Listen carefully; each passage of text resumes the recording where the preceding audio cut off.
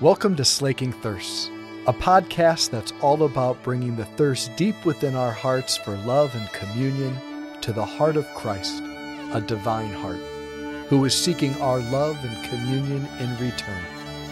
The hope is that the two thirsts would meet and both thirsts would be slaked. Principles of Advent is this, that you come to the Christ by way of the Baptist.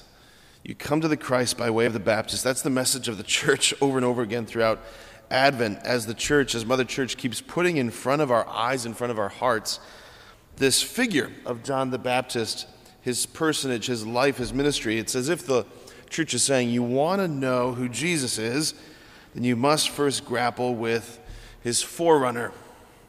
So, over Advent so far and during daily Mass homilies, I've preached a little bit about John's background, about how he was likely an exiled member of the Essene monastic community, one of those sects of Judaism at the time of Jesus. Evidence from the Dead Sea Scrolls found at Qumran, all of this, explains John's self-identification with Isaiah 43. I am the voice of one crying out in the wilderness. It explains why he wears camel's hair. It explains why he eats locusts and wild honey, all of those things. What I want to do this morning is I want to look at the Baptist from the mystical lens, from what Scripture scholars would call the sort of anagogical or the analogical sense of Scripture, right? Which is, in other words, what did God, the divine author, have in mind with this figure of John? What is he authoring? So one of the key texts for understanding John in the mystical sense here is a dialogue that he has with the Pharisees, the leaders of Israel, who ask him about, who are you? Who are you? He says this, John says this, you yourselves bear me witness that I said I am not the Christ, but I have been sent before him. He who has the bride is the bridegroom. The friend of the bridegroom who stands and hears him rejoices greatly at the bridegroom's voice. Therefore this joy of mine is now full. He must increase, but I must decrease. So, according to one of my favorite Scripture scholars alive today, Dr. Brant Petrie, he writes this, that this phrase that John uses, the friend of the bridegroom, this phrase, it doesn't appear anywhere in the Old Testament. It appears in the ancient rabbinic writings known as the Talmud and the Mishnah, which are sort of their commentaries on Scripture and their commentaries on Jewish life. So in the Talmud, in the Mishnah, the rabbis, they refer to a Jewish bridegroom approaching his wedding, selecting a close friend to act essentially as his best man. In Hebrew, the word is shoshbin. So according to rabbinic tradition, when the time for the wedding arrived, the friend of the bridegroom, he had several important roles to fulfill. It was the friend of the bridegroom, the shoshbin, who acted as the public witness to the wedding, in much the same way that a best man or a maid or matron of honor do today. Furthermore, it was the job of the shoshbin to bring the bride to the bridegroom when the time for the wedding came. Even more than that, though, the shoshbin had a very interesting job that before the wedding, he had to make sure that the bride got a bath. You didn't take a lot of baths in the ancient world, and if you want to smell nice, your wedding night is a good night to smell nice. So, shoshbin's job, make sure she gets a bath, make sure fresh water, make sure she's anointed with oils, all of those things.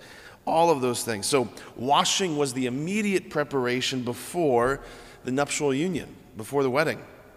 Okay, so with that context right there in mind, look back with, John the Baptist.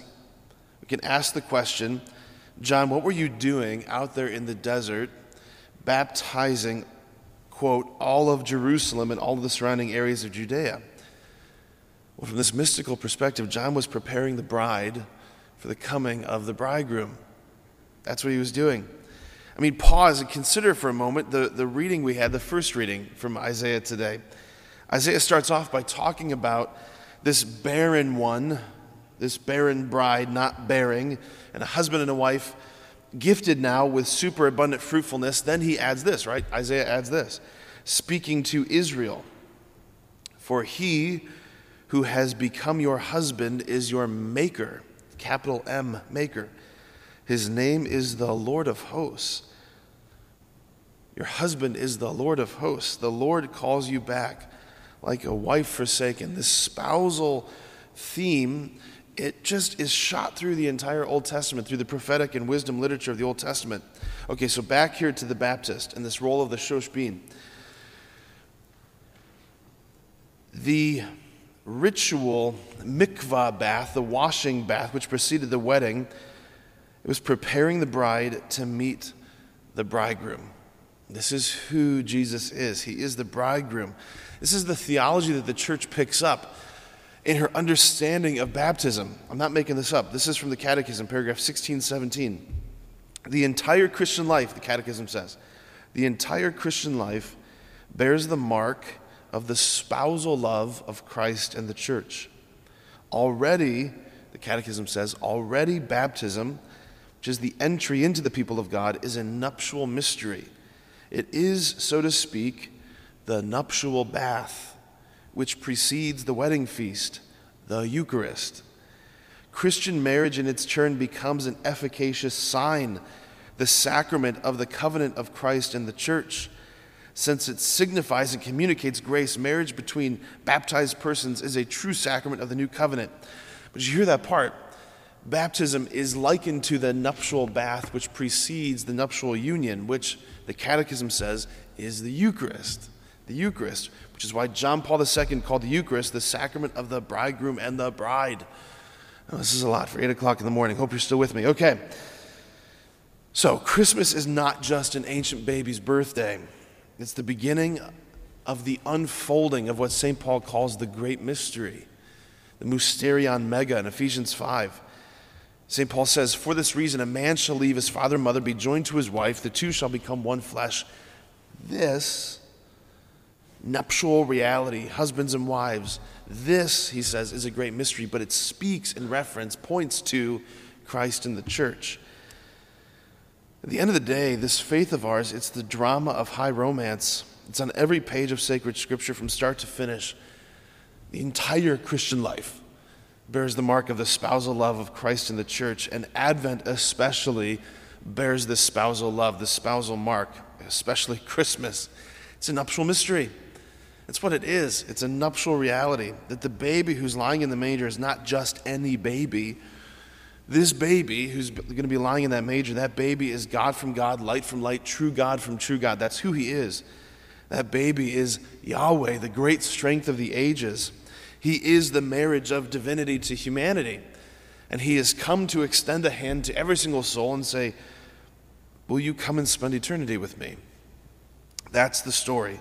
And John, who we've been looking at, is the best man.